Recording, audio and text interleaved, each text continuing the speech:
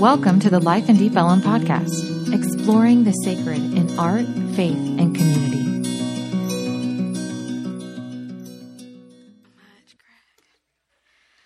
Oh, good morning, y'all. So, these are not the old school music stands that I had in band class where you had to push down with your foot and pull up. There's a knob. It's so sophisticated. So it's been a while since I've been with you all preaching, and even this week. How many of y'all re-listened to the podcast from last week? I had to listen to the podcast. Given the numbers on the podcast, a few folks have listened to the podcast because I was with the kids in the art gallery last week, so I did not get to experience Josh's sermon with you, but I listened to it at least 3 times this week. I was supposed to be listening to it so I could know where we are in the series, and I got caught up a couple times and hallelujah and amen a little too much to know, I'm supposed to be listening for specific nuggets to connect this series. So I had to listen to it 3 times. I hear that's scriptural, that number. So, maybe it was all in good. It was all good. But last week, Lee and I were both in the gallery with our kids. They had some amazing insights about the installation that's in there right now. Walk through there with them. If you have a kid or someone will let you borrow one of our kids and have them take you through the gallery. They are amazing docents. And then this week, Lee and I get to be back in here with you, and Lee is doing amazing painting over there, she's letting us into what she does in her own sacred time. This is something that Lee does. She prays and she worships, and she'll just start painting. And so we get to participate in that. We have been invited into that. And so I am excited for us to be living into not just our core value of faith, but then being able to share what that value of faith bubbles up in all of us. We see it often in our worship team, who many of them are musicians as a part of the other parts of their life, and they share that with us. And so I'm excited to see and experience the art that also bubbles up out of our faith happening right before our eyes. And so we need some art this week. This is been a hectic week. It's been a week where, though in Advent, the focus this week is on love. I kind of felt like, y'all know that song? There's at least 3 different versions of it across different generations. Where is the love? This week, with so much of the things in the news and so many of the things of us trying to protect our families and ourselves and our communities from this idea of where is the love? Luckily, we're doing our final character study of the year, and we're focusing on Joseph and the question of what would Joseph do? And this week, Joseph would love. And if there was anybody who would question, where is the love? How do I love in this situation? It would be Joseph. And so last week, Josh helped us understand that Joseph's character makes him an example of faith for us as Christians. Josh focused on Joseph's faithfulness, and that gives us hope that whether we have a high Christology or a low Christology, that the Advent season, that the Christmas season is for us. Whether you believe the full context of this story, that there was a divine man that lived in this earth and performed miracles and did all of these things, whether you believe every single word and its implications, or whether you're I want to believe in a Jesus, but I have questions. This idea of where you place Jesus within your own heart, within your own faith, guess what? Christmas evens that out. Jesus isn't here yet.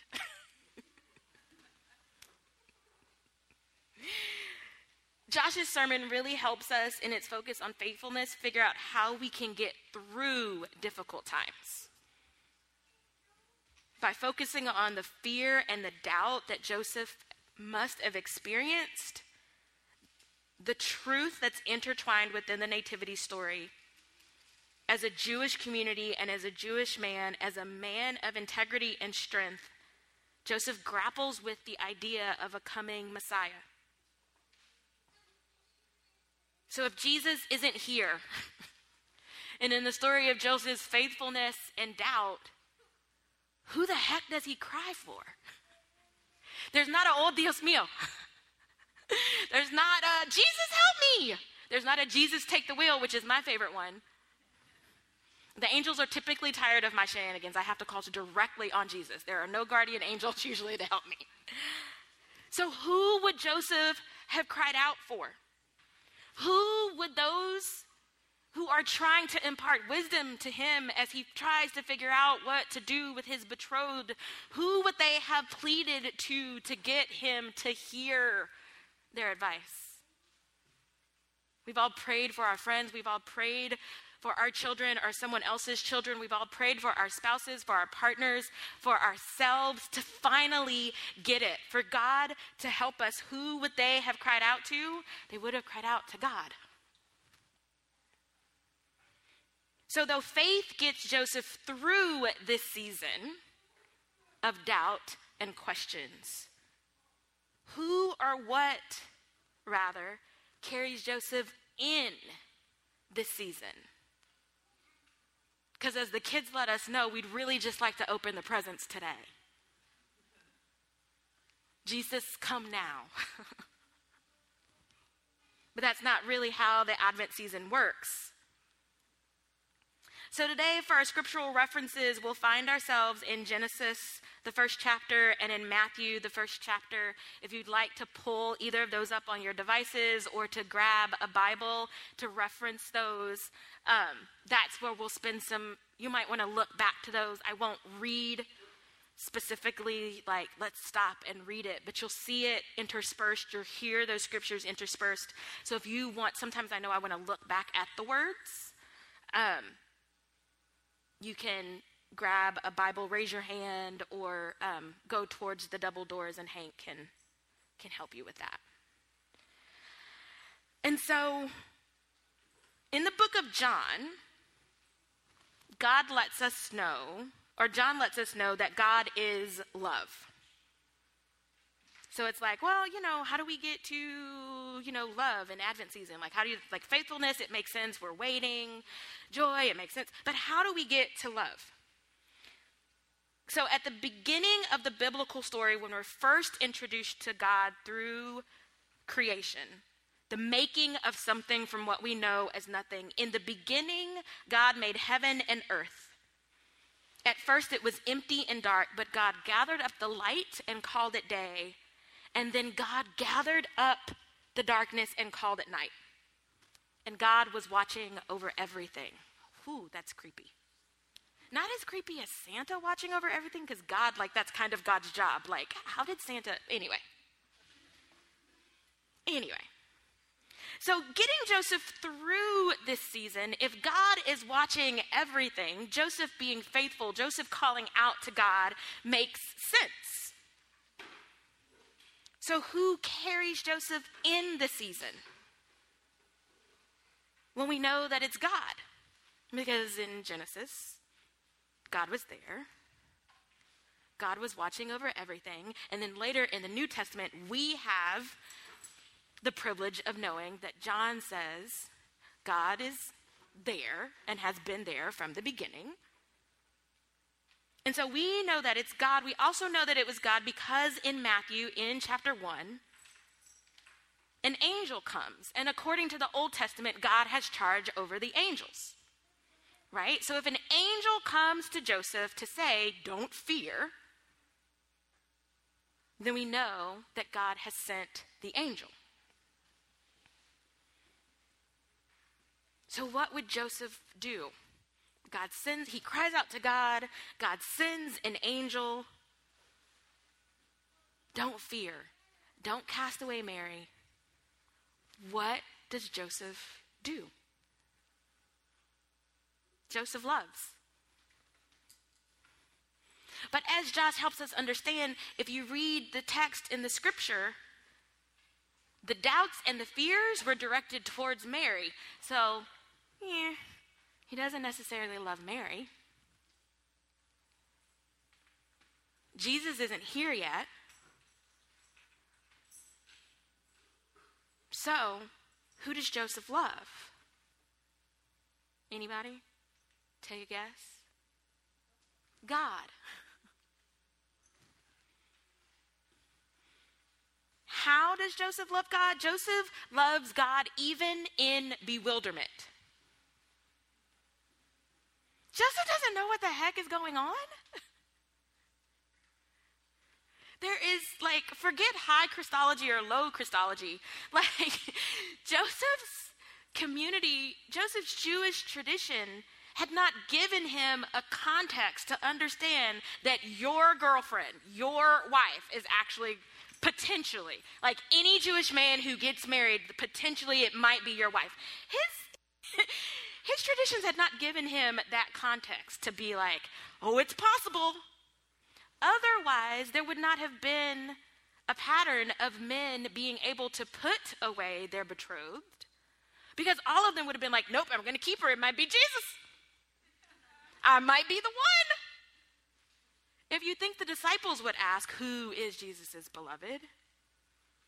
If this had been a possibility in your mind as a Jewish family, as a Jewish man in that context, wouldn't you wonder, well, I wonder, this might be the one. Might I be God's beloved? That it would be my betrothed? This was not to be conceived of, so Joseph is bewildered. He's also experiencing a lot of tension. You know that pain that you get in your shoulders and then it comes up back around your neck and you're like, my eyes, I can't see. Joseph's love for God caused him tension.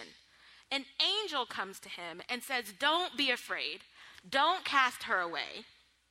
And he's like, so then what do I do? How do I move forward?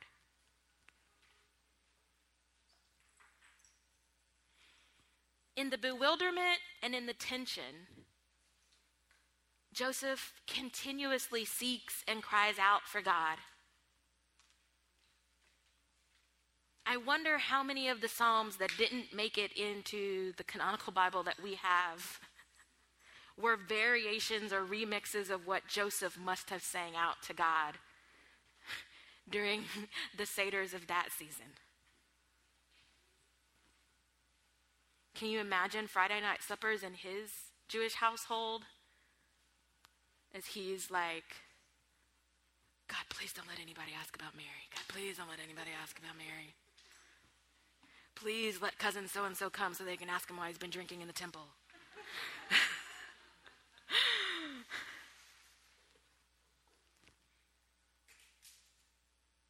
But in finding a way to move, to sit in the bewilderment and the tension, Joseph's love caused others to seek God, not just him, in order to seek Jesus, in order to accept Jesus. Because here's the thing, the way that Jewish culture worked, there were always questions about whether or not how to make the Torah work right now. So if you're saying that if my cow is giving birth on the Sabbath, I can't help my cow, but then I'm also supposed to be a good steward, so if my cow dies, so I'm going to take this to, I'm taking this to the rabbi in the temple. Questions of practical everyday life were constantly being asked about how do I show my faithfulness in this very thing, real life, right now. So by Joseph not having it all figured out, by Joseph not following the rules that would allow him to cast Mary away, anyone that knew the situation that they were in came to temple every week during this season, wondering, is Joseph going to ask him today? Because if the rabbi says something about what Joseph can do and that it's different than what we've been doing, then maybe I can do something different. Because Joseph did not lean on his own understanding. The way that he acted caused others to seek God and to seek wisdom, which is what leads us to a pathway that allows for Jesus to be our Savior. If we're not seeking God, the pathway of Jesus makes no sense. So Joseph is scared. He's longing for a different scenario. He wishes something else were happening. He has doubts about what this means for his life. He calls into question who he knows and what he knows as sacred. In the Old Testament, the Proverbs say, "Trust in the Lord with all your heart and lean not on your own understanding. In all your ways acknowledge God, and God shall direct your path." Doubt most often comes when you lean on your own understanding, when you're searching all of your experiences and the experiences of your friends and the experiences of your friends and the experiences of the influencers on Instagram, instead of trusting God. When you look at your circumstances instead of at God who rules over all circumstances, you doubt. And so as Joseph loves God through his circumstances, as Joseph looks to God, what does God do? God loves Joseph. Okay. What does that look like, right? So how exactly is Joseph loved by God? We know Joseph as faithful. We tell that story. We venerate Joseph as a saint because of Joseph's faithfulness. But Joseph was only able to be faithful because God loved Joseph. And we know Joseph as faithful.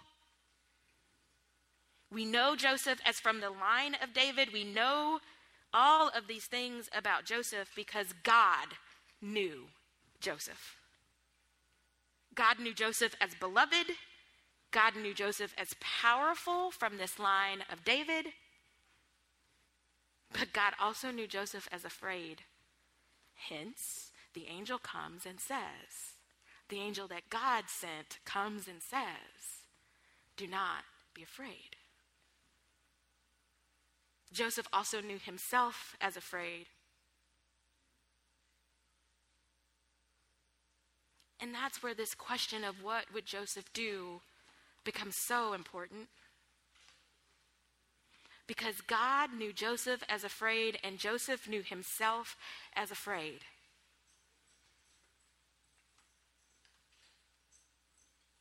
Mary, we know the story of Mary. We've heard the Magnificat. Mary had Elizabeth. Who did Joseph have?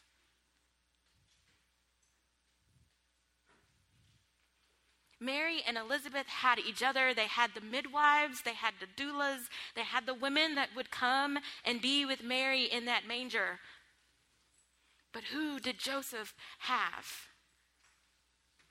The way Jewish community worked, when he would seek advice, if he was not following the advice that he was being given, they would merely just repeat that same wisdom. And then we also know, as the kids helped us remember, he then moves from one community to another because of the census. Who does Joseph have? How is Joseph loved? By God.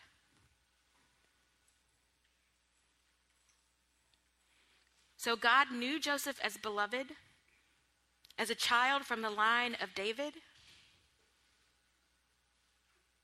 as one of his own creations that was afraid.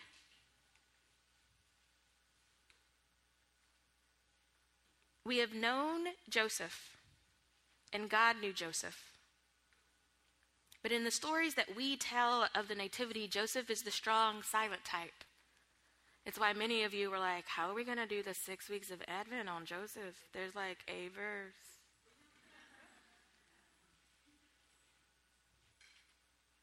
The strong silent type whom we only know by his occupation. That sound familiar? In this world today, the first question we ask, so what do you do?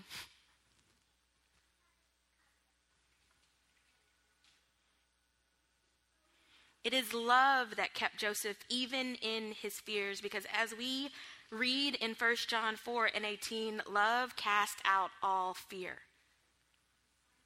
Faith is something we can describe in retrospect. But when we're in the season of waiting, we often cry out, God, how do I have faith in this? God protected Joseph. Though Joseph had a plan, God has a better one.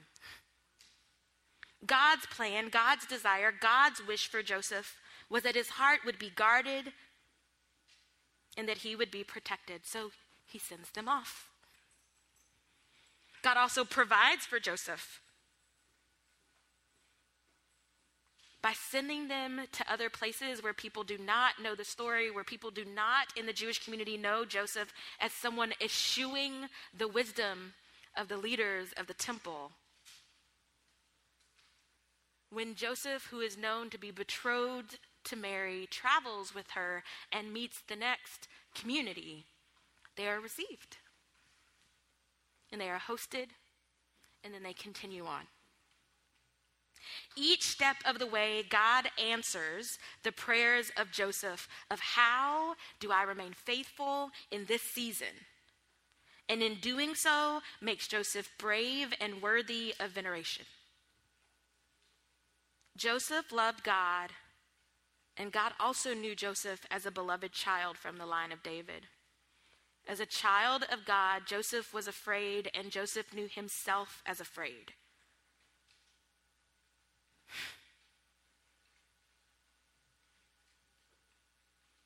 And this is why God had to send an incarnate. Because God knew us to be afraid. Even as God protects and provides. Even as God does all of these things for Joseph. Joseph still doesn't know exactly how he will be known. He has no idea how this child that Mary will birth will be known.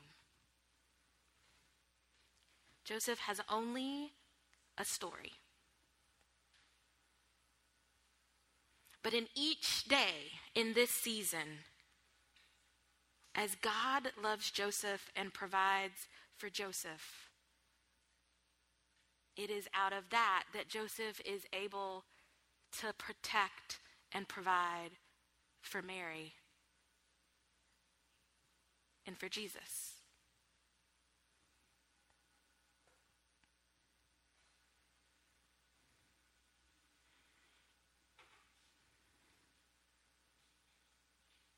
That's it, y'all. That's the thing. Our faithfulness does not come because we know how God will do the thing in the end of the story. It comes because in every day as we seek God as Joseph did and said, God, how do I do this right now? God provides. God knows that we will be afraid.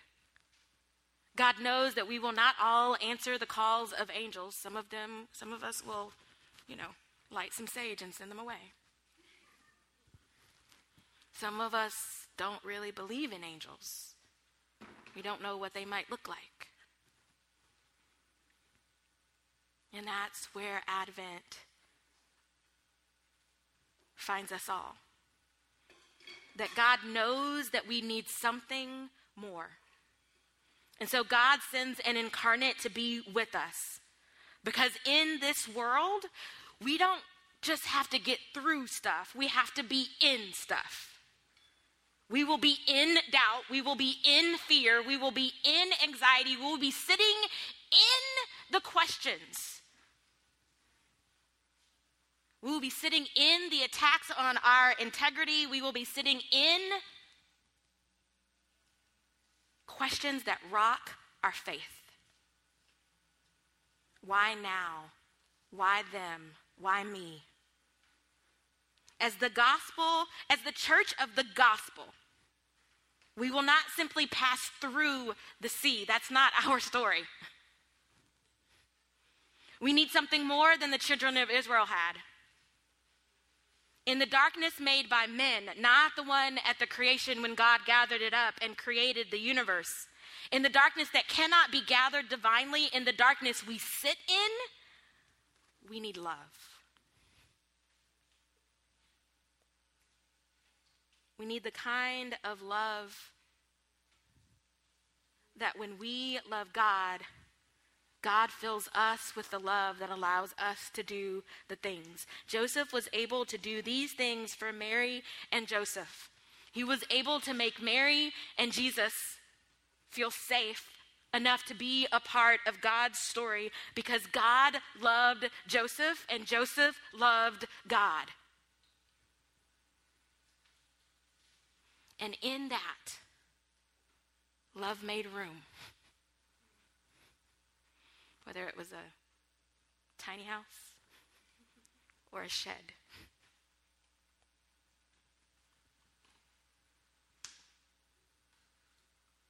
We want to be venerated. We want to be like Joseph.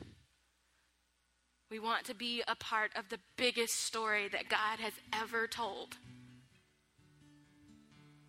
And we don't know how.